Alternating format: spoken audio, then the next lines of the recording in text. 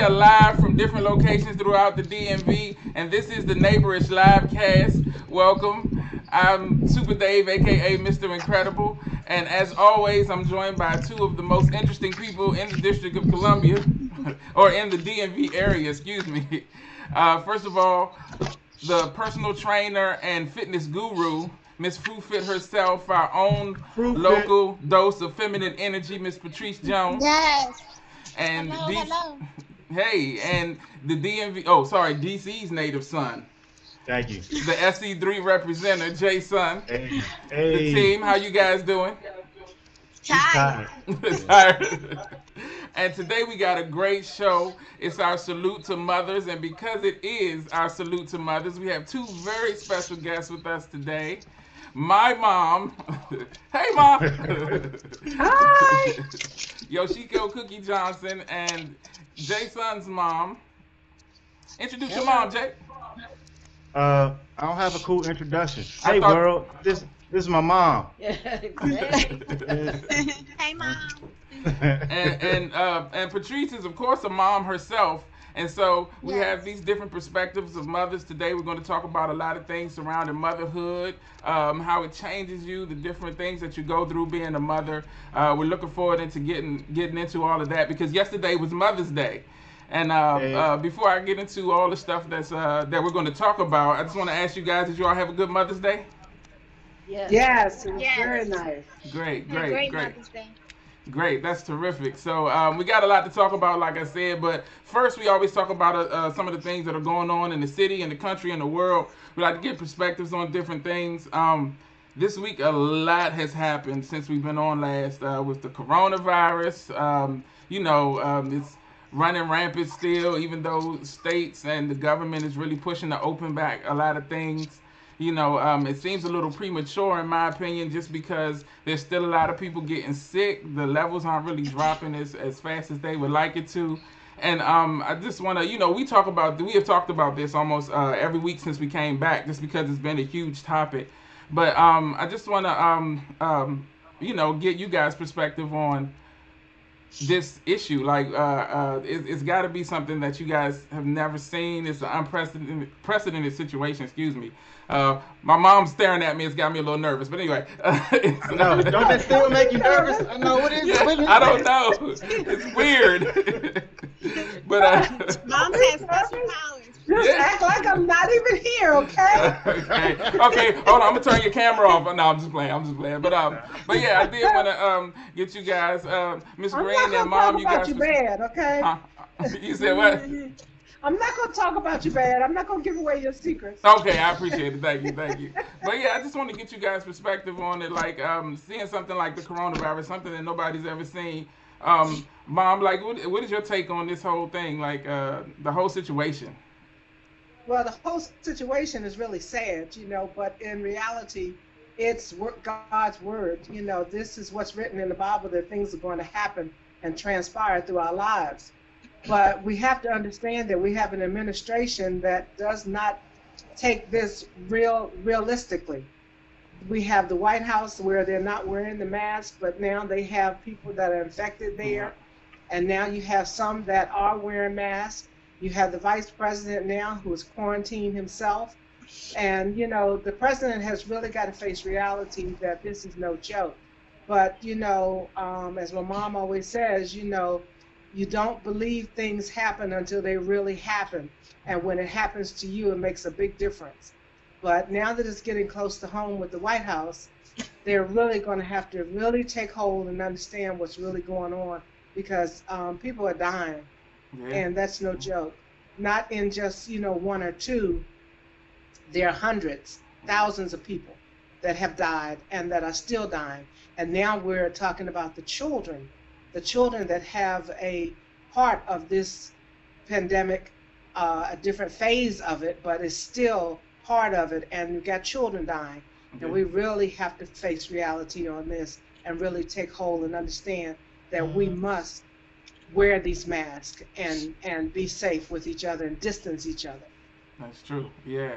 And Miss Joey, how has your life changed based on this, or has it changed at all? Like difference in like the day-to-day things that you do? it certainly has changed because I have to adhere to the guidelines. I never did go out a whole lot, but it's changed where I go. I used to go to the gym twice a week, and I can't go there. And church has changed. Definitely. Especially, yes. Can't go to church anymore, even though we've had drive-through church. But that has changed significantly. And also, there's been like a heaviness with this coronavirus. Yeah.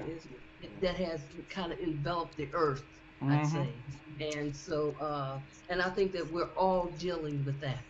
Definitely. So, well, with the gym part of it, we got Miss Fruitfit here, and she does.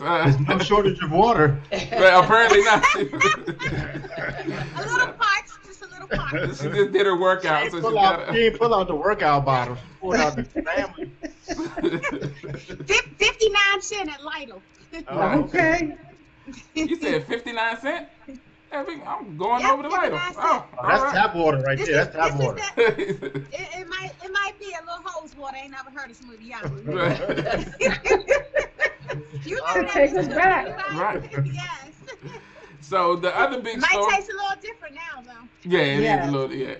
The other big story that's been dominating the news, of course, for the past week, the country's been gripped by the news of the slaying of the young man Ahmaud Arbery. According to police officials, when former police detective Gregory McMichelson and his son Travis saw Arbery jogging through his neighborhood in Satilla Shores, Georgia, Travis allegedly told his son, "He's running up the street now, come on." The two men, armed with guns, hopped in their white pickup truck and began to pursue Arbery. Upon catching up to him, they passed him and blocked his path, at which time a third person recording from a dash cam pulls up. The video, which has been posted by radio stations and shared nationally by TMZ and other news outlets, shows Arbery make an attempt to run around the truck to avoid the gentleman when he's confronted by one of them holding a shotgun. At that time, an altercation pursues and Arbery is mortally wounded and collapsed. Now, the video is real difficult to watch. Like, I didn't even want to watch it. The only reason I did was in research, for this, to make sure I had all the facts. I didn't want to, say anything. I don't like to report on anything that I don't, have the facts on. But it's really tough to look at. And the crazy thing about it is this incident actually happened in February. And so the outcry that's coming out about it now is just out because the video was released. So, kudos, first of all, to whoever released the video, because they knew that outpour would pressure the district attorney in that area and other officials to make moves, because there was no arrest. There wasn't even really an investigation going on until, the public outcry came out. So I wanted to talk a little bit about, first of all, the media and social media's hand in moving the chains of justice. And we've talked about this, Jason, before on the show, about how it can be instrumental. But it seems to be that I'm trying to remember who I heard say that wickedness can only exist under the cover of darkness. And so the social media seems to be, with all its fails and ills, there seems to be a beacon of light that's helping to kind of shed light on a lot of these issues and make things move a little better. Have you guys noticed that? Well, it's making the move, better, but it's still a problem. It's still a problem. This is one of many incidents that we have heard about, but there are so many more out there that have not been discussed or brought to light. And that concerns me, because what's done in the dark will come to light, but it's taking too long. It's taking too long. This never should have happened with this length of time before they actually made a decision to arrest these people. This should have been done back in February when this man was killed, not here in May when they decide, okay, there's been a problem now, there's been protests, now we must do something to kind of break it down a little bit so it won't be any more killings or protests, but the damage is done. You can't bring that child back. Exactly. You can't bring it back, and something really needs to be done about it. But as long as we have the administration in the White House and their racist thoughts, this is going to continue. That's true. That's true. Mom Johnson 2020. She's running for president, y'all. Cash to. I'm just kidding. But Not in this lifetime. no. But you brought about a good point, because researching this really made me think about some of the other cases, some of the other things that have happened over the past couple of years, and how it's interesting how you don't really hear a lot about them. The young man that the police officer came into the house, said she thought she was in the wrong apartment, and she shot him. She was convicted, but they were, appealing it. And the main suspect, or the main, I'm sorry, witness in that case, I don't know if you guys know, he was shot and killed. And this is under suspicious circumstances too. So, but that case kind of died away. And then also, the young lady who was standing in her house, and the cop shot her through the window. Yes. You know, I Who don't know worked if for a that, pharmaceutical company. she worked for a pharmaceutical company. Yep, she's pre-med. She worked for a pharmaceutical company. Wow, I didn't know that. Yeah, and see, so information about these, do any of you know what happened with that case? Because I feel like it just kind of died away, right? Like they didn't really follow it any longer. No, they squashed it. I know the cop was fired, but as for legal action being taken against him, I don't know if anything happened. There you go. You said what? You're I back. guess you really would have to do some serious investigation in order to follow up on that, because they have pretty much hushed. There's so many things that they've hushed on that you can't even find information on it because they don't want to talk about it. But it's newsworthy. It's an everyday thing. It's newsworthy. Yeah, and it's crazy that it is an everyday. It seems to be almost an everyday occurrence now. There's always new video of of some young black man being either accosted or like in this case mortally wounded by someone, a white person, and it's not really being prosecuted. It's not really being looked at to the fullest extent. It's in this age in 2020. Does the video help in any way? Does the video, I mean, besides knowing that these things are happening, it seems like they can make assertions about the video. Like they said that Donald Trump even said that the video of Aubrey getting shot doesn't tell the whole story. And it's like, how can a video not, you see what's happening. So is video enough in 2020? Not all answer at once, no, I'm just You gotta pick somebody, Dave. Oh, okay. I'm gonna moderate. Jay, then, what do you think? Is video enough? Is video enough for what? To get convictions, to have the truth be known. In America? Yeah. Hell no. Like the video don't mean nothing. All of our problems. Mom is saying your camera's off. Oh yeah. Yeah, I don't know what I did or what I'm doing. I had a call that was coming through on my phone, but I don't know. I'll get it for you. Go ahead, Jay. Go ahead and finish your statement. What was I saying? Well, no, it was just a simple no. No, video does not matter, and I don't think it'll be effective in causing any, significant change in how the country addresses its relationship with minority. I ain't gonna say minority. Well, I guess we minorities in this particular country, but no, I don't think video means anything because it hasn't really worked. I mean, I don't know. What you got, Mom? I do think videos do have an effect. They do have an effect, but they don't change the whole thing that's happening because they come up with other things. But videos do matter, and they show what has happened. Now, what correspondingly happens after that, it doesn't change everything, but I do believe the videos do matter significantly. Yeah, I think the videos are also strategically used to, to keep showing dead black bodies too. It's like, every time, like the dude Mike Brown. Did you turn it around? Like 3 hours in the heat and like 90 degrees. Like, why keep showing that over and over again? Why keep showing the dude, I think his name was Mr. Bird, that got shot in South Carolina in the back when he was running away from the cops? Like, why? What's the point of showing black death over and over and over again?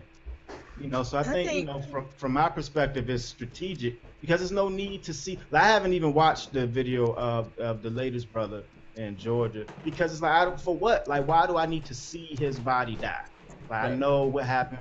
Like, it's just a repetitious visual in your subconscious over and over and over again. And I think that's strategic, why media outlets let that happen, and why certain people you never see die. I know several white people that have been murdered and there have been tapes, but either the family or whoever handles that case does not let the tape get leaked and it doesn't become viral. Right. So every time it's us, it's on the news, it's on the front page of the newspaper, it's a million views on YouTube. But I know several occasions where, white people have been murdered or died, and there's been video, but whoever surrounds that family or person or case, like the video of the body is never shown, and also there's no circulation of the video via social media. Yeah, that's true. That's true. So yeah, we got mom back on. Hey, mom. Hi there. So yeah, but no, it is a serious. And I was just you kind of answered the question, Jay. I was gonna ask if you think it's a more strategic thing, to kind of keep that depiction of us basically being dominated, prevalent. Yeah, I mean, because if you study old slave codes and conditioning of the human mind, like that's a technique that I studied in college. Like repetitious, like if you want people to have fear, or if you want to instill a certain type of authority over another group of people, like you show them being dominated over and over. Same thing with Hollywood and television programming. Like we always, well, as of late, we've kind of taken a little bit more control than we have in the past. But typically, the media is just used for social engineering and showing a paternal relationship with people of color, with European Americans, and so I think it carries over into events like this also. Definitely. So we can talk about this and the impact of it for hours, but I want to move along a little bit just to talk about we lost a lot of people. Just over the past couple of days, it's been. Hold on, Dave. Okay. Tamika Love Jones says, "Oh, you got Happy Mother's Day, and great job raising strong, articulate men." Oh. Well, thank you. I don't think that's to us though, Dave. That's to our moms. So it's us through our moms. So thank you, Do we Tamika. count on that? Okay. Yeah. Thank you, For sure. Tamika. I'm sorry, Dave, but I No, didn't want no her problem. comment was leaving. I didn't want to forget it. No problem. And yeah, anytime you have a relevant comment, you know what to do. Yeah, But yeah, I was just talking about, But our parents don't know how we interact, Dave. I don't want. It's okay, baby, Yeah, all right. they've been around for a while. They know how to adjust now. But yeah, it's been a lot of deaths recently. A lot of famous. We actually just heard this morning that the comedian Jerry Stiller, who was on Seinfeld, he played George's father on Seinfeld. He passed away either late last night or early this morning. Yeah, and so, but more directly in the African American community, we lost some pretty much juggernauts. Did I say that? Anyway, of Pause. anyway, of the comedy. Of the music community. I just wanted to talk a little bit about the contributions of Little Richard, and all that he did and sacrificed. Yeah, and he, would constantly, and you know what I noticed in researching this one, I noticed watching some of his clips, his interviews. Most specifically, he did an interview with David Letterman in 1984, where he was. Man, that joint was so real. Was making these claims though, but did you notice that the audience was kind of they were laughing at some of the stuff that he was saying, like they kind of felt like it was a bit because of his flamboyance and stuff, but he was being serious about how tough his life was as a black man coming up, and they kind of took it. So it just shows that they necessarily don't know how to take us, even in the serious. And he talked about kind of having to be that character to be more accepted. In that time to kind of be non-threatening and things of that nature, which is tough to think that you have to dull yourself down to be accepted by the masses. But yeah, I wanted to talk a little bit about his life. So his name was Richard Wayne Penniman, but he was of course known as Little Richard. He was a singer, a songwriter, a musician from Macon, Georgia, and an influential figure in pop music and pop culture for 7 decades. The raspy, shouted vocals over frantic piano played and backed by pounding drums would become what's known now as rock and roll, a music style that will become one of the defining characteristics of America. And it's one of the three main defining characteristics. So it's rock and roll, apple pie, and racism. Oddly enough, I didn't know that was one of them. As You're absolutely correct, Dave. but yeah, seriously. But just listening and researching, Little Richard, and seeing that he gave a lot of great acts their start. They started touring with him. People like Jimi Hendrix, Otis Redding, James Brown, Billy Preston, Mick Jagger, and even the Beatles started out touring with him when they came over, and that's how they kind of built their reputation. His on Wikipedia, his discography lists 26 albums between 1957 and 1992. He has a laundry list of hits, including Lucille, Good Golly Miss Molly, Long Tall Sally, and his signature hit Tutti Frutti, which was released in 1955. He was a huge impact. People are still sampling his music. People are still listening to his music, and he will, of course, be sorely missed. So, rest in peace to Little Richard. I wanted to ask, Mom and Mr. Green, if you remember any specific things about Little Richard, or, of course, later in his days. You guys, you weren't around back when he was starting out, but, in his later years. Do you remember, any specific memories of him or his music? Well, I danced to it a lot, that's for sure. And, grew up with that, and, he was a influential person with music, but what influenced me more was that he stood his ground in letting people know how much he was taken advantage of as an entertainer, and how he was not able to establish his masters or any of his music to be able to have his own name, because everybody used, like you said, his sampling his music, and him not getting paid for it. Right. He needed that, just like every other entertainer, in order to survive. When you take things away from someone, they lose some of their prestige. But this man spoke his mind. He spoke from his heart, and he put his voice out there to make it known that others can step on this and be able to get their masters or get their recognition in the way that they should. And I'm thankful to him for him to be that founding person, to be able to do that for other entertainers, especially black entertainers, for them to be able to be established and not lose what's actually theirs. Yeah, that's a great point. Yeah. So anything to add to that, Miss Green, or? I don't remember him that much. I do remember his music. Okay. I think all of us during that time frame remember his music, but I don't really know him that much. Okay. Understood. I have a story, man. Oh, okay. Jason, I always forget that Jason is 73 years old. Go ahead, Jay. Talk about you keep forgetting, man. but just two significant points about Little Richard. Just even in that one interview when he's talking about how his record company wouldn't allow him to perform like a regular man. Yeah. They was like, he had to doll up, put the makeup on, and the hair and the eyelash. Right. He was like, then they would allow him to perform. But he was like, when he wanted to perform as his regular self, they wouldn't allow him to do shows. They wouldn't allow him to record. So he had to, in order for him to record or to perform, they forced him to put on the androgynous, because that fear of like those white girls in that crowd falling for a black man on stage.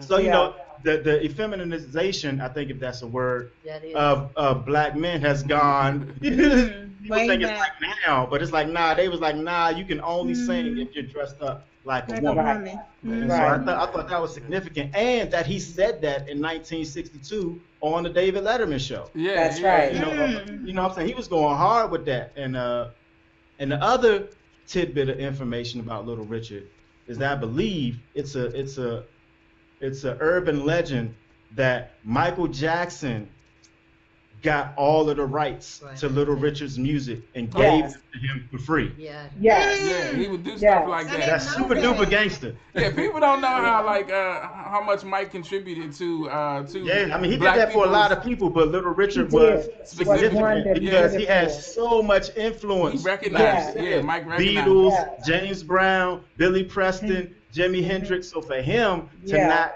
own his stuff, and it Right. contributed to so many Right. other genres of people. So Michael Jackson was an OG for that. Yeah, Yeah. and it's and Mike has done a lot of things that we consider gangster. This like I don't Yeah, know he if has. you heard the story that what's the comedian Eddie Griffin told about him with Paul McCartney and the Beatles.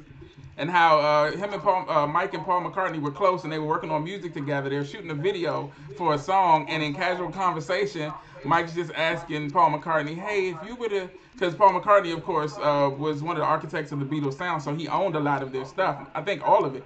So Mike asked him, if you were to sell the Beatles stuff, how much would you sell it for? And they said Paul McCartney. That's your threw Michael out- voice, Dave? Yeah, that was on Michael. And they said Paul McCartney threw out like just a number, just being, in conversation. He's like 53 million or something like that. And so Mike was like, okay. And they went on about the song. And Paul McCartney had no idea that day Mike went home and called his people and bought the Beatles masters from up under him. Yes. And so from that day on, Paul McCartney and Mike had a rift between them. And they said Paul McCartney Yes. went back to him and said, I didn't know you could buy all the stuff. And Mike's response was, well, you said 53 and I gave you 55 million. So that was his response for it. So Yeah. but Yeah, Mike. just being able to have that, just because of how much the Beatles, their repertoire was so huge, and a lot of stuff they took from artists, because of course they followed the Muddy Waters and the a lot of the black artists who Yes. really contributed to their sound, but they don't get credit for it. So Michael Jackson did a lot for our artists, a lot Yeah, more. shout than out to just- Michael Jackson just because. Just Right. because. Absolutely, absolutely. Yeah, Yeah. because with entertainers like that, especially with Michael Jackson, because he had a phenomenal mind, Yeah. and he did a lot of things, like you said before, that really attributed to a lot of great things happening now. But with us as a culture and us as a black people, that we're always going to have that one foot that's going to be on our neck to kind of hold us down. But if we continue to be strong and steadfast and not fight one another for what we have, but to share what we have, we'll be a better culture. Because we have to stop trying to be like crabs in a basket. Every time one gets up trying to get out, we've got others that's pulling us back. We have to let go and let us have our talents out there and move forward and help one another. And that only doesn't help the person that is building up, but it helps everyone. Everybody has a stepping stool that they can step up on and show their talent and put forth what they know and what they can do and be applauded for it. There you go, Mom Johnson 2020. I told you she's running for no. Oh, I keep forgetting this is not my radio station. Right. But I also wanted to talk a little bit about one of the pioneering voices from the South, Betty Wright, the singer. She passed away. I believe it was yesterday. She was 66 years old, and How old was she? 66. Wow. She was 66. Yeah. Just a phenomenal voice. I was listening to some of her older stuff, and I was like listening to the level, because I work with a lot of singers. And so, and Jay, you have too, and just listening to the level of control and skill that she displayed on her 1968 debut album, my first time around, no one would have guessed that she was only 14 years old, like belting out those strong, mature vocals at that time. For a 14-year-old girl, that was unprecedented. So her real name was Bessie Regina Norris, but she's better known, of course, as Betty Wright. And she even wrote songs on that first album, including a song entitled Circle of Heartbreaks, which was the tale of a woman caught in a cycle of love and betrayal by a man who takes the fact that she's bound by her love for him for granted. And that's such an adult concept. And she was, at 14 years old to write something like that is amazing. And she went on through her career to do amazing things with music. She had a huge comeback in the 80s with her single, what was the name of the one? We were talking about it earlier. I'm trying to find my notes here. Clean Up Woman. She did the Cleanup Woman in the 70s, and then No in Pain, No '88 she Gain. had No Pain No Gain. Yeah, there you go. No The pain, No no Pain Okay, No gain. now Gain. I you Okay. found got it. it. Yep. Yeah. Yeah. And she worked with more recently she's worked with Puffy on Making the Band. She worked with the Roots Questlove to produce her last album that came out in 2011 entitled Betty Wright the Movie, which featured features from people like Joss Stone, Snoop Dogg, and Lil Wayne. So she was a huge, and I'm finding out a lot more prominent in the South than anywhere, but just her impact on music was amazing. And like I said, she passed away yesterday at her home. It said she was surrounded by friends and family. It was at her home in Miami. So yeah, rest in peace to Betty Wright. And also, just real quick, wanted to touch on the young man Andre Harrell, who you were talking about. Betty Wright being 66. Harrell was 59 years old, and they said he, Right. yeah, he died of heart problems. I think it's interesting that none of them, that none of the stories mention coronavirus at all. So that's but anyway, so yeah, he had heart issues. Andre Harrell was a rapper. He started his career after him and his best friend started a rap group called Mr. Dr. Jekyll and Mr. Hyde, excuse me, and back in the '80s, and they had a couple of hits, but it was when he started working with CEO Russell Simmons, and after 2 years became vice president of Def Jam. That he really gained prominence in the music industry. Then he left and started Uptown Records, where he's credited with discovering some of the greatest acts of that era, including Guy, Heavy D and the Boys, Father MC, Jodeci, Mary J. Blige, Al B. Sure, and a young intern by the name of Sean Combs that would, of course, become P. Diddy. It said that Harrell was instrumental in discovering Biggie also. His immense success in the 90s led to television and movie deals, which brought, stuff like New York Undercover, which was a classic show, and the movie Strictly Business with Halle Berry and Tommy Davidson. Since those days, he had been working with P. Diddy on Revolt TV, P. Diddy's television station. And like I said, it said he passed away the day before yesterday at 59 of heart problems. So he was a huge influence on the hip hop community, and another person that will be missed. It's like the deaths are just coming kind of back to back over the past couple of days. It's been crazy. I just heard that Siegfried, what's his name, Roy from Siegfried and Roy passed away the other day Yeah. too. Yeah, so it's just been a lot of people.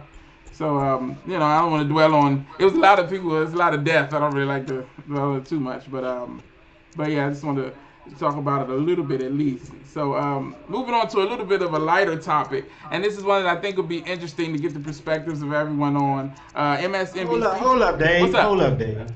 Man, it's some. It seems to be like an energy or something going on with all these deaths. I don't, it's typically, when we do the show, like, because we do a weekly show, right? We can kind of like monitor, social, I guess, current events per se. Yeah. But it's like, it's been a lot of deaths. Yeah. Hey. You know, Yes. do we just gloss over that, or is like Well- you think and especially like with all of the stuff that's going on in the world, where people's mentalities are at, like how my mother was like, there seems to be like this heaviness. That's exactly what I was gonna say. You think, Yeah. you think that It may is. have some type of contribute to people just like, you know what, I'm tired of this. Well, I don't, and it's not necessarily to being tired of it, but like I always say, mourning like the death or the loss of anything is a process, and so the process is as long for the individual as it needs to be. And so in this day and age where everything happens so fast, we got the coronavirus, we got the killer hornets, we got the, this happening, people getting shot by the police and all this. We don't really have time to digest and process a lot of stuff. So even, even death, unless it's, someone close to you, I think we gotten to a point where it kind of loses its thing. I remember even with celebrities, even if you didn't know them personally, like for me personally, I remember when Tupac was murdered. I was at Eastern High School, and there was a young girl who had to leave. Like she couldn't take it. Like she had never met Tupac, but she just broke down. It was because he's such an influence. But I don't think we have the time now. Young people hear about, oh, that person died. Oh, that's crazy. What's on the radio? They don't really have the time to process and kind of deal with their feelings. I don't know. What kind of effect that has on people's mentality. I wonder if it. Yeah, what do you think, Patrice? So, I'm a little way left, and I've been sitting back, really processing all of this. I don't know if you guys remember us talking about this before, but when the whole pandemic started, um, at the beginning of it, for the first 30, I would say 30 to 45 days, if you remember your timelines, no one was talking about race relations. Exactly. There was nothing, there was no Mhm. black anything, no police brutality, Mhm. there was Mhm. none of that stuff. I mean, even from like on Instagram, I try to follow Conscious Minds. Nobody was talking about any of that for like 30 to 45 days. And then all of a sudden, and I'm gonna tell you when it started, it was when the Surgeon General got on TV and said, Big Mama, Big Papa, black people need to stop drinking so they don't get coronavirus. And Yeah. then you saw social media shift back Shift back. to talking about race Mhm. relations. And I'm gonna take you, I Mhm. don't know if you guys seen, there are many series and many movies that depict what we're going through right now, because everything that we're going through, always everything that we're going through in the United States was already written. They already know what's going to happen. Yes. And so the series Containment, there's a series called Containment. Mhm. It's literally moment by moment what's going on right now, and it's a Netflix series, and it was filmed April to July, where we are right now. Mhm. Wow. And in that series, he wasn't the Surgeon General, but there was a black guy that they used as a token spokesperson, and Mhm. he got on and he said yada yada yada. The CDC, the lady from the CDC in the Containment series, spoke that she wanted him to be the person, Right. and he got up there and talked to everybody. When I watched that, it wasn't but a week later that the Surgeon General, the United States Surgeon General, got up there and said the words Big Mama and Papa and the Yeah. black community. And I was sitting there, and me and my guy looked at each other, and we were like, oh my God, we just talked about this. Like, we just watched this. Yeah. And then you saw your timeline shift, right? Yeah. And then when I saw the, by the way, I don't watch any videos of any murders. I just don't. Oh, I think a lot of, we have to be mindful, and this is where I'm going. We have to be mindful of, if everything that is going on was already written, it's already, Hollywood already talked about it, there've been a series about it, even to Miss Cookie's point, the Bible's they already know what's going to happen. We have to be mindful of the things that are sent into our, into social media's one dimension, that are sent to penetrate our 3 to 5 dimensional minds and our spirits. And so you have all of these deaths happening, but it's like they're right in the forefront. And to your point, Dave, nobody's talking about Corona. Nobody said, we talked about 4 or 5 people that died, but nobody mentioned, all of these young people passed, and they didn't say, oh, well, we wonder if it was from, or, that sort of thing. So we have to be very mindful of the videos, the deaths, and everything that are coming into our dimension, and coming into our foresight, the forefront of our thoughts, and how we move and how we allow our thinking to be shifted, and the fact that there's this placebo opening up of the country at the same time. So I've just been sitting back and processing, but I really think, to Jay's point, that there's a very, for lack of a better word, there's a very eerie feeling and a notion about like how everything's happening right now. We're in the midst of something, and I don't know what it is. Yeah, that uncertainty is definitely an eerie feeling, and I think that's what it is. Like, there's no, as much as it's been written, and it's interesting that you said that. I was just talking to a friend of mine about the Fast and the Furious movie that came out, Hobbs and Shaw, and I just watched it last night, and they were, it was very, like, while it was an action movie and it was fun and there was silliness and stuff, a lot of the plot was based on a virus that was out there, that was a biological warfare, chemical virus that was going to be released on the public and kill people in mass. And I'm looking at it like, wait a minute. It sounds a But little. Dave, Yeah. y'all haven't seen that interview with when Obama did the press conference in 2015? And he was like, Yeah. in 5 years, this is going to be like a Yeah. flu-like. Yes. Yeah. We Yes. be Yeah. Yes. prepared for it as much as we can. And I'm like, oh, yeah. Yeah, they But do. Exactly that's 5 years to the But day. if you notice, even in speaking with that and bringing that up back in 2015, if you notice with Trump, when he came in office, all those who were affiliated with dealing with that virus and all, right after he was inaugurated, he fired all of those people. Yeah. He got rid of all of them because he didn't want to listen to that. He wanted to create his own mastermind and what he wanted to do about it. But what he did was he actually shot himself in the foot because those people were already in tune to everything that was going on and could give him direction and where he needed to go in order to prepare for this. Right. But he is so in tune to himself until he cannot listen to anyone else. It's not a part of him, it's not his persona. He rather listen to his own mind, which is very destructive, and he wants to spread that poison around the world. But what is happening is that it's backfiring right in his face. Okay. And it's sad.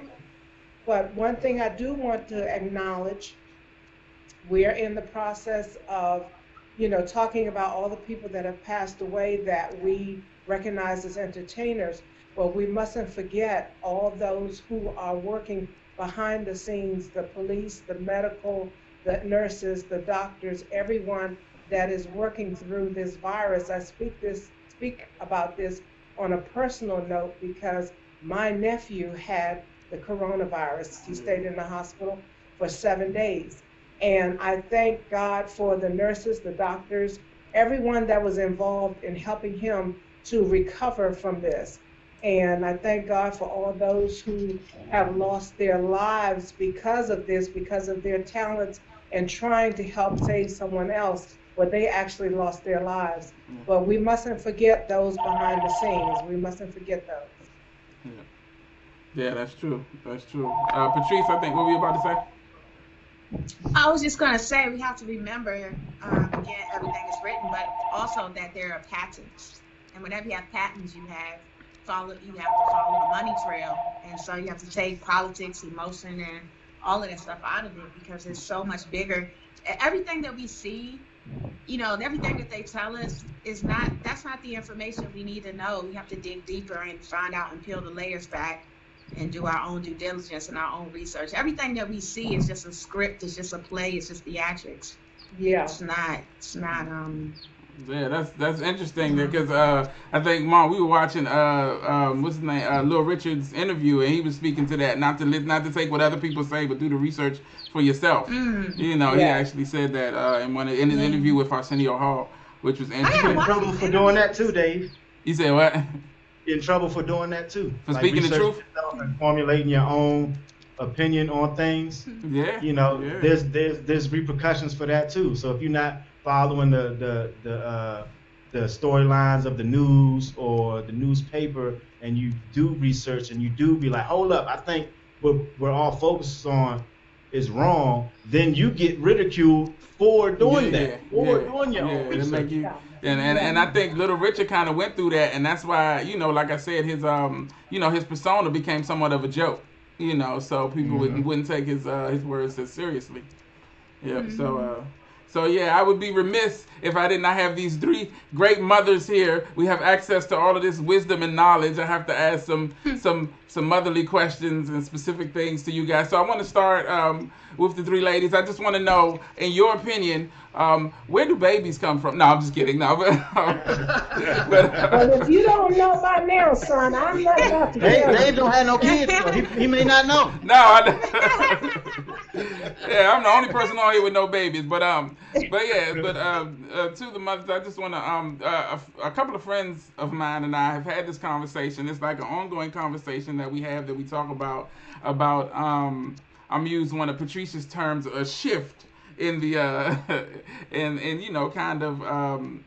the mindset of mothers over the last maybe 15 to 20 years, and how we remember a time when, you know, a person would have a child and it would change their whole life. You know, a lot of things that they were doing they wouldn't do, or just make changes to be more accommodating, and basically dedicating themselves and their lives to that child's growth and knowledge and things. And I've seen a lot of moving away from that. The conversation came about one night. A friend of mine, my boy Rob, he used to be a bouncer. And so sometimes he would need a ride to and from the club that he bounced at, so I would hang out with him. And we're sitting in Denny's one night after the club. It had to be like 3 o'clock in the morning. And there's a young girl there, and she had a baby with her. And the baby screaming at the top of his lungs, crying. And every mother in there is saying, that baby's tired. He needs to go to bed. He needs to be at home somewhere in the bed. And she's just sitting there eating, and somebody said something to her. And she's like, oh, no, it's okay. I just ignore him. And she went on eating. And it's kind of that perception that, that I've seen more recently, that some mothers have, that, you know, you still have to live your life and do your thing and be, you know, everything that, you know, you used to be before you were a mother.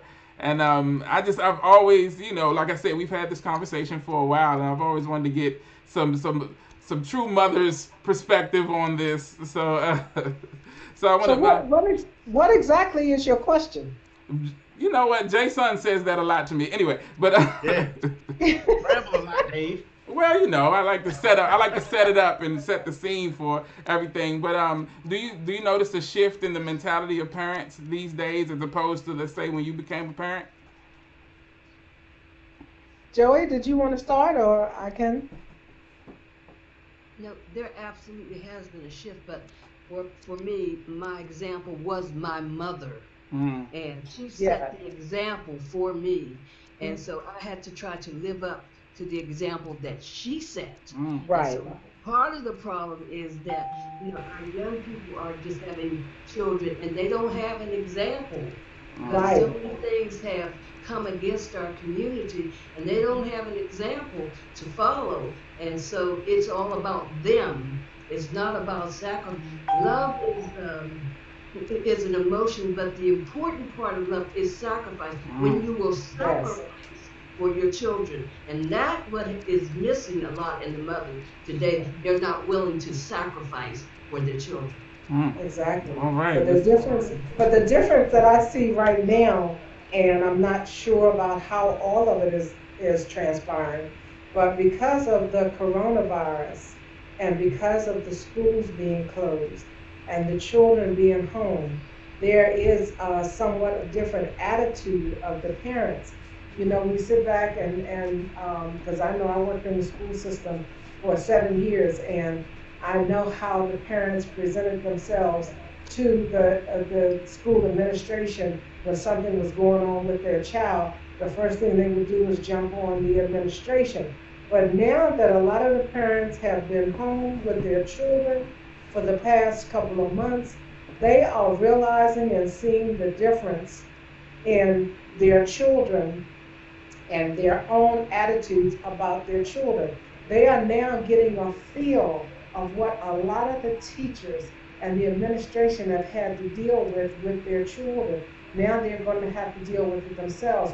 And they're now becoming more in tune with their children and going back to school, like we used to, where you had your children at home. You were there with them. You would sit around the table and eat together. You would study with the children. You would teach them to do their chores and things that you would have them to do now. It's a big difference. And it's a shame that it took this coronavirus to bring people back to the reality of family. People have been missing the reality of family because everyone was in an individual mind. Oh, I have to work. I have to do this. They come home. Their children are home. They come in from aftercare. Have your dinner. Do your homework. Take your bath. Go to bed. That's the only time that they have for their children. But now it's an all-day thing, and it makes a big difference. I know a lot of parents have thanked teachers now, since this thing has been going on, of what they had to put up with their children. Now they're putting up with them now, and they realize, and hopefully, prayerfully, when everything clears up and these kids get back to school, I pray that there will be a different attitude with I the think children so. and the parents when they get back into the school system. I think so, definitely. And that's an interesting point. I saw a bumper sticker the other day that said, "The teacher lied. My child is not a joy to be around." And it was a funny bumper sticker to a certain extent, but it got me to think. It got me to thinking like this bumper sticker is weird because what does that say about you as a parent? Like whose responsibility is it to make sure your child is a joy to be around? It's yours, right? So that you probably shouldn't. That wasn't the smartest, bumper sticker to have because it speaks to, the person's ability as a parent. So yeah, I But definitely it's a agree. reality check. It's a Yeah, yeah, you reality get to check, really you see what your know? kids are like, and that's been an interesting aspect of it. I Absolutely. I want to ask. Go I'm sorry. Go ahead. No, I was just going to say, and piggybacking on what Joey said, it is the foundation of the grandparents, Mm-hmm. your parents, our parents, who taught us so much about being parents and what the responsibility is and the sacrifices that we make for our children. And I too thank God for my parents for what they did. There's a lot that transpires through life, but we learn as we go. Definitely. And we have to understand that some rules, some regulations are meant to be followed. And if it means going back in time to old school, you got to do it. Yeah, yeah. And Miss Joy, I think you were going to make a point. Did you have something to say? No, I was just agreeing with what she was saying. Oh, Yes, okay. I agree. Yeah, I yeah. agree. And So, Patrice, you're a young mother. What's up with Oh, you? yeah, I was have about so to ask much her. to say. I have Yeah, so much to say. yeah. So I want I'll to be go ahead. so look, this might take a second, but I'll be 44 my birthday, and my mom was a stay-at-home mom, and my parents Yeah. were together for 43 years. Mm, Hmm. Um, my mentality and my thinking is a lot different, and I don't really talk about it, but I'm going to take this moment to talk about it. Where we are going right now, the parents being home with the children, we are literally being forced into survival mode, but we're also being forced into being in a space where honestly we should have been in. yeah. Yeah. My dad used to talk about this all the time, and it's why my mother stayed at home with three children. Hmm. And not everybody would agree with this, but I'm just telling you how my dad moved. He was Right. real old school. Yes. And he Yes, he believed, was. just like back in the day, before the feminist movement, before the white women and the feminist movement, and it, broke up in the civil rights movement, all that the woman take care of the kids, and he went out and he made the bread, and my mother was his backbone, and they worked Hmm. together as a unit. Hmm. And that's Hmm. how they stayed together. And we didn't have it great. Sometimes we didn't have light. Sometimes we used the stove to Right. heat the Right. house. Right. But we were a family, and if Hmm. we didn't have lights, we still sat at the table with a candle, with a Yes. flashlight, and we Exactly. ate. If we ate oodles Hmm. and noodles, sometimes we had steak, but Yeah. we were a family. We're together. So what people are experiencing now, I'm looking at social media, and I'm looking at these people complaining about their children, Yeah. and I'm like, don't y'all know that your children can see you? Okay. Like they can see you talking badly. Like I Hmm. would that's a sticker that you just said, Dave, made me cringe. Yeah. I was Yes. like, oh my God, what if my son saw that? Yeah. I would Hmm. feel terrible. Like, and we also have to realize that our children are being pulled out of being social. Yes. They're having to digitally connect Hmm. a one-dimensional connection with their deepest mind and their deepest spirit, and not be around their friends. Like, Yeah. it's just so much going on right now. But back to my point, we're placed in this space where now the woman is in the home. Now she Yes. has to help with homework. Yeah. Now Hmm. and she has to cook. I know so many Yes. friends that don't cook. They're like, how do you cook? What? You're 40 something. How do you not know how to cook? Are you Yeah. serious right now? Like Yeah. everybody's trying to go out. They're trying to Uber eat and I'm like, like, why would you want to Uber eat and you think it's a deadly virus out here? You got somebody else putting their hands in your food. Exactly. I could go way left, but my point, just to your point about sacrifice, that Jay's mom. I'm sorry, so Jay's mom. To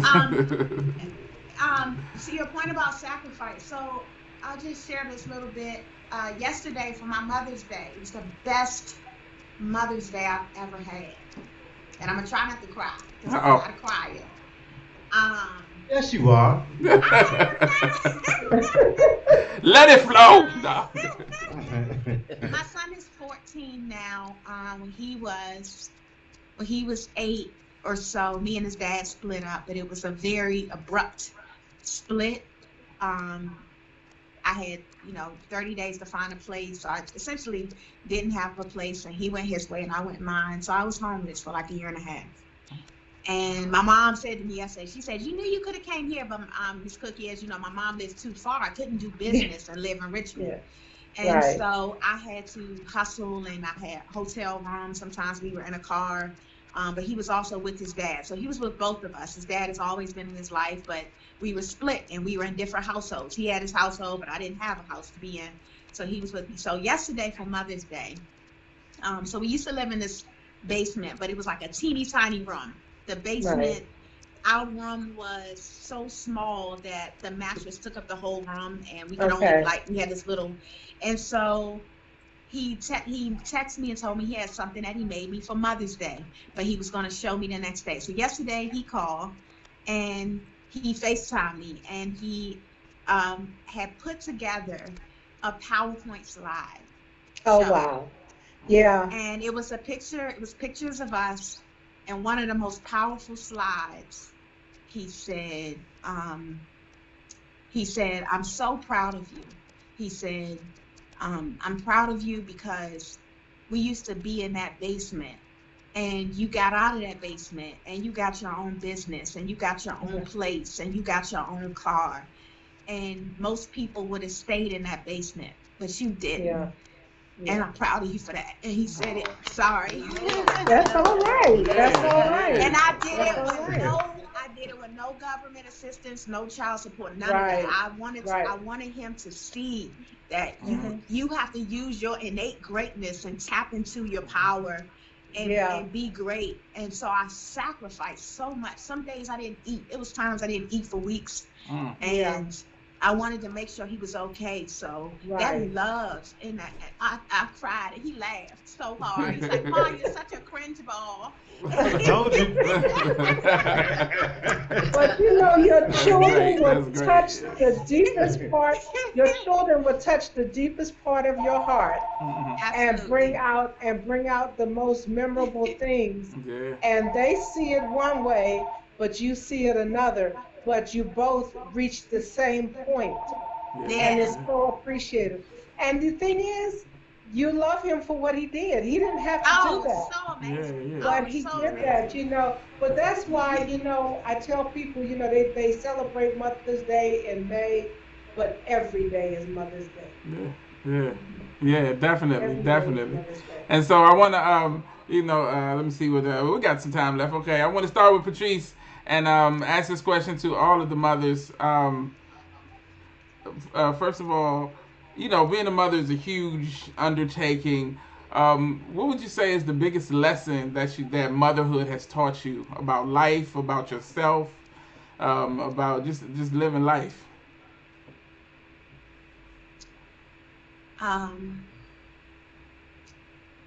The motherhood has taught me. Motherhood has taught me to honor the art of being patient, being resilient, and trusting divine alignment. Because we don't actually know what's going to happen, and we don't have a blueprint. We only can use, to Jay's mom's point, the toolbox that we've been given by our parents, we have to learn not to run to a book a guideline or others to try to figure out how to parent. And we have to talk to our ancestors and really tap into our innate greatness and our ability to tap into our that powerful feminine energy. Yeah. That is what gets us through. And there were moments I'm just gonna go somewhere real quick in my mind. I can see it. I remember when I would drive, um, and I would try to figure out where me and my son were gonna sleep, or what I was gonna do, how we were going to get a hotel room. And I would be driving, and I had this habit that I developed, and I would grind my teeth because I was so intensely thinking. But what I was really doing, like at the time my dad had passed, and I was tapping into that energy, like, you know, all of the things that he taught me and all of the things that my mom taught me, and really trusting that and trying to figure out what my next move would be, but still like making sure that's side by side with the divine alignment, and making sure I'm doing this and I'm not here and there and everywhere. Right. So I would say those things, you know, really trusting that inner voice, that innate greatness, that feminine energy, and having patience, and knowing and speaking that everything will be okay. That's great. That's great. And Miss Joey, do you know what's the biggest lesson you've learned from motherhood?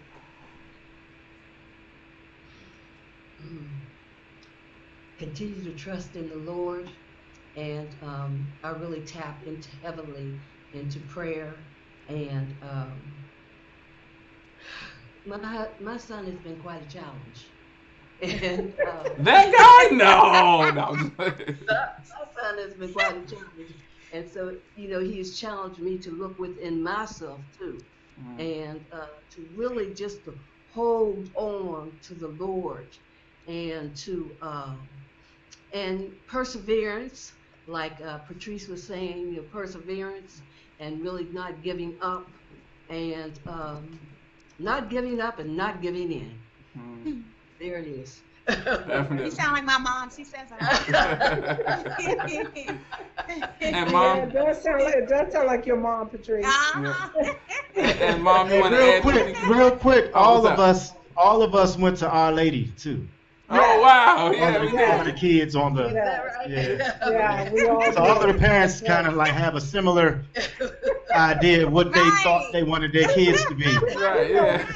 We were looking for divine guidance. That's what it was.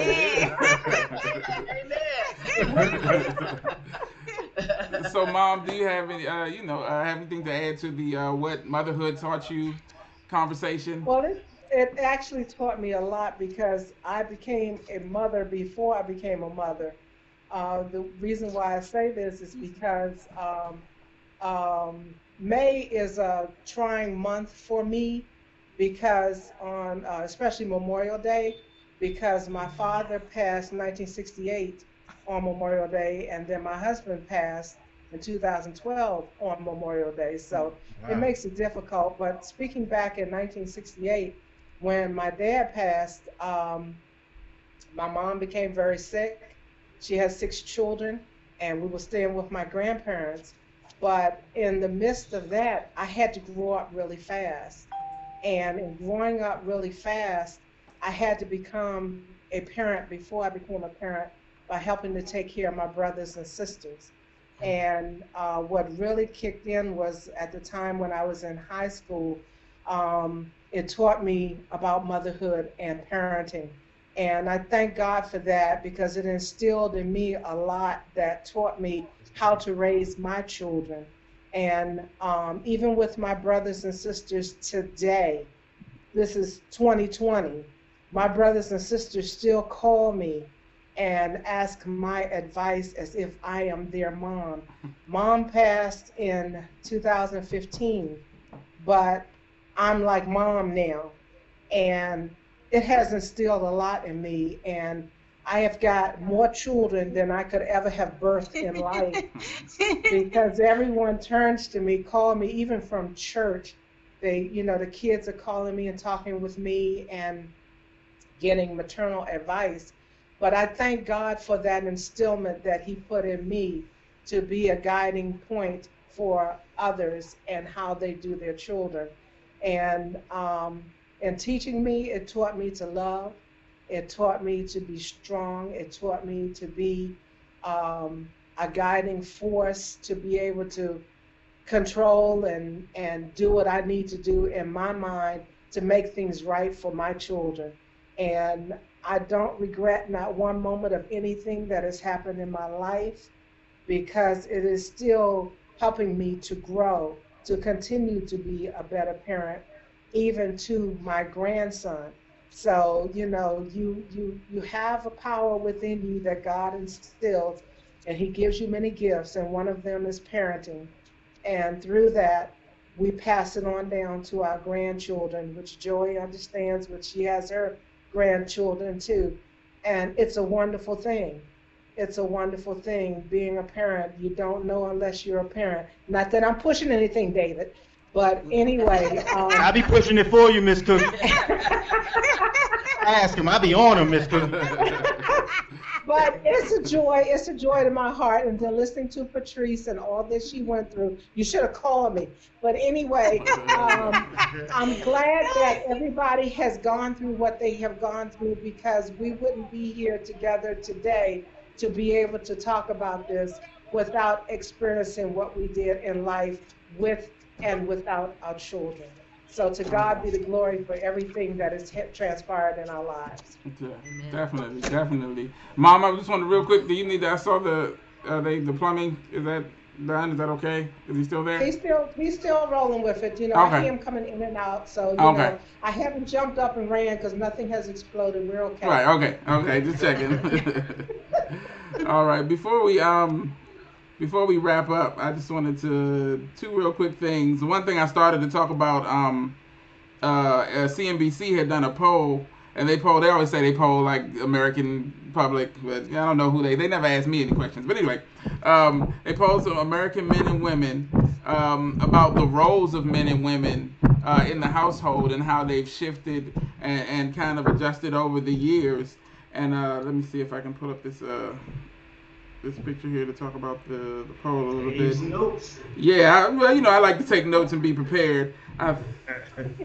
While you pulling that up, I just wanted to. This is part of our show. Like the me and Dave bickering is what keeps our viewers tuning in. I tell people we've known each other so long that we bicker like an old married couple. But hey, hold on there. Paul, it's a joke. It's a joke. You're Mama. the best of friends, okay? Yeah, it's a joke, Mama. It's just a joke. But just to piggyback on Patrice one more time, is that even though her mom was a stay-at-home mom, so was I. Excuse me. I was a stay-at-home mom until my kids went to high school. And then I kind of ventured out into the world, but I was still there for my kids, and I'm still here. Sometimes I wish that I would change my name, but it doesn't work that way. So I just, grin and bear it. I just grin and bear it, because I still have some little things that Ivan and David and Lawrence do in this house that Ivan and David used to do when they were small in this house. You gotta tell everybody the business. Wait a minute. I'm not going to go into detail, but David knows what I'm talking about, okay? Okay. All right. But I don't know what happened to my picture, but basically it was talking about the shift in the roles, and the poll was saying that men have taken over a lot of the roles that used to be specifically or thought of as more of the women specific. And I don't think that there's any specific gender roles to a certain extent anymore. It's like whoever is better at doing certain things like washing dishes, washing clothes, cooking, cleaning, things of that nature. And that's why dating's hard. You said that's why dating's hard. Yes. So Patrice, do you the think whole that mixture? do you think that shift in gender roles has affected? Well, I guess you are saying that's why it's harder. Do you think that's made it difficult? I wouldn't say difficult. It's different. It's like just like if we talk about the emasculation of the black man, and we go into all of that, and the whole feminism. It rolls over into every aspect of living, including dating and partnerships. So and many people, because I mean, in actuality, most people are followers and not leaders. Everybody adopts the thinking, and it's just like it's hard to have conversations because not everybody is still old-fashioned. Like I'm very old-fashioned. I'm the same. I don't think that time should shift the way that your morals and your beliefs. I don't think time should shift that. Time doesn't shift that for me. So I still feel the same way your mom is saying. Like I still have the same thinking. So I definitely do it. I think it does play a part. Okay. Yeah, and so everybody that comes on here, I usually ask them one question to wrap it up, and I'm going to pose the question to our two moms that are here. And I'm going to start with Miss Joey. I'm going to ask you if you had an opportunity, knowing everything you know now, going through everything you've been through in your life, if you had an opportunity to go back in time and talk to let's say 12-year-old you, if you could get in a time machine and go back and talk to yourself at 12 years old and have a conversation with yourself, what would that conversation be like? What kind of things would you tell that young lady? Well, I would tell that young lady one thing. I was raised to, I never learned how to cook or anything. My mother raised me because she was a great cook and a great housewife, and she did not want me to do any of those things. She wanted me to work in the office, and I've never learned how to cook. I still don't. My husband does all the cooking. He's always done all the cooking. Oh, okay. That's why I married him. Okay. I would go back. Lucky you. I would go back and say, Joy Lane, you need to learn how to do some of these domestic things. No. Because my mother was so great at it, and she never taught me, but she never wanted me to learn. And I would just say, that you're gonna go up and you're gonna, your mother is going to be your greatest influence in your life, and watch her closely, because which I did do. But I would go back and say that because I've never been a domestic, never. Okay. And I would like to, do more of that. But once you hit 70, hey, that's the way it is. Yeah. That's the way it is. Yeah. It's funny. My dad was the cook too. My mom didn't. My dad was the cook. Your dad was the cook too. Yeah, he taught me how to make gravy from scratch, and so my dad was the cook. My mom, she does her thing now, but she that was his thing. and my mom used to it's funny because my mom was kind of like Miss Joy, you were saying about your mom. She's like a great cook and a great housewife, but she also catered and did things, cooking with the church and stuff. So she cooked so much. She would have me and my brother. She I'm not cooking when I get home. Y'all get in there and make some eggs or make some. And so we had to learn, how to, so we had to pick up those cooking skills. Well, it was good, but it gave you an opportunity to learn things too, because growing up, I mean, okay, going back to what you said, let me go back to that first. I was talking to my 12-year-old self. Okay. I don't know what exactly I would say to myself, because everything was, being the oldest girl, everything was put in my lap. So I would just say, just pace yourself, because so many things are going to transpire in your life that's going to affect you when you get older, and that you will be able to handle whatever situation comes up in your life, and always trust in the Word of God and know that He's your guiding force. I think that would be the thing that I would say, because with having younger siblings and being the oldest girl, I had a lot of responsibility. Because like I said, I was 12, actually, almost 12, when my dad passed. So a lot fell on me at that time. I wish things had been different. I wish that my dad had lived, to see all his children grow up and see everything. But I always think, my brothers and sisters, we always said that if Dad had lived, things would have been different in our lives, which I know he would have been so proud of us and helped us a lot. But I really wouldn't change a thing in my life, or to guide myself in another direction. I would stay the course and do what I have done, and thankful that I did it because it has given me insight to give to others. So I'm okay. Yeah, yeah, and I'm gonna end it with this is a unique opportunity. We have all this wisdom here, and we have Patrice, who, as you've heard, her son is 14, and so do you ladies have any words of advice for her raising? Because you both raised boys, into men, and she's on that path right now. And so, there any gems that you can give her? And when speaking this, of course, our viewers will see it, and so it'll be helpful to, a lot of folks. So, is there anything that you can give her, at this time? And no pressure, of course, but you got to say something. No, I'm just kidding. But Love your child in spite of, okay? Love them in spite of, because there are going to be times that you want to just slap him on both sides of his face to wake him up, but just love him. That's the thing. Is just love him unconditionally and be patient with him, because he's still got a lot of maturing to do and a lot of things to learn. But your guidance is the main thing that he needs right now, is your guidance and just being there as a support. That's what he needs. Yes, ma'am. Thank you. yeah. Yeah. And I would say, baby, trust in the Lord. Yes, ma'am. Absolutely. He will guide Absolutely. Yes, ma'am. Absolutely. Thank you. Yeah, that's awesome. That's awesome. You're So, welcome. this has been I a love great. you all. Jason, I have to say this, as your mom started out, that you were a handful. Yes, I do know that, because you were one of my wards here at my house. I took care of you. And yes, They didn't even remember that. They didn't even remember Yeah, I was the like, babysitter. really? Yeah.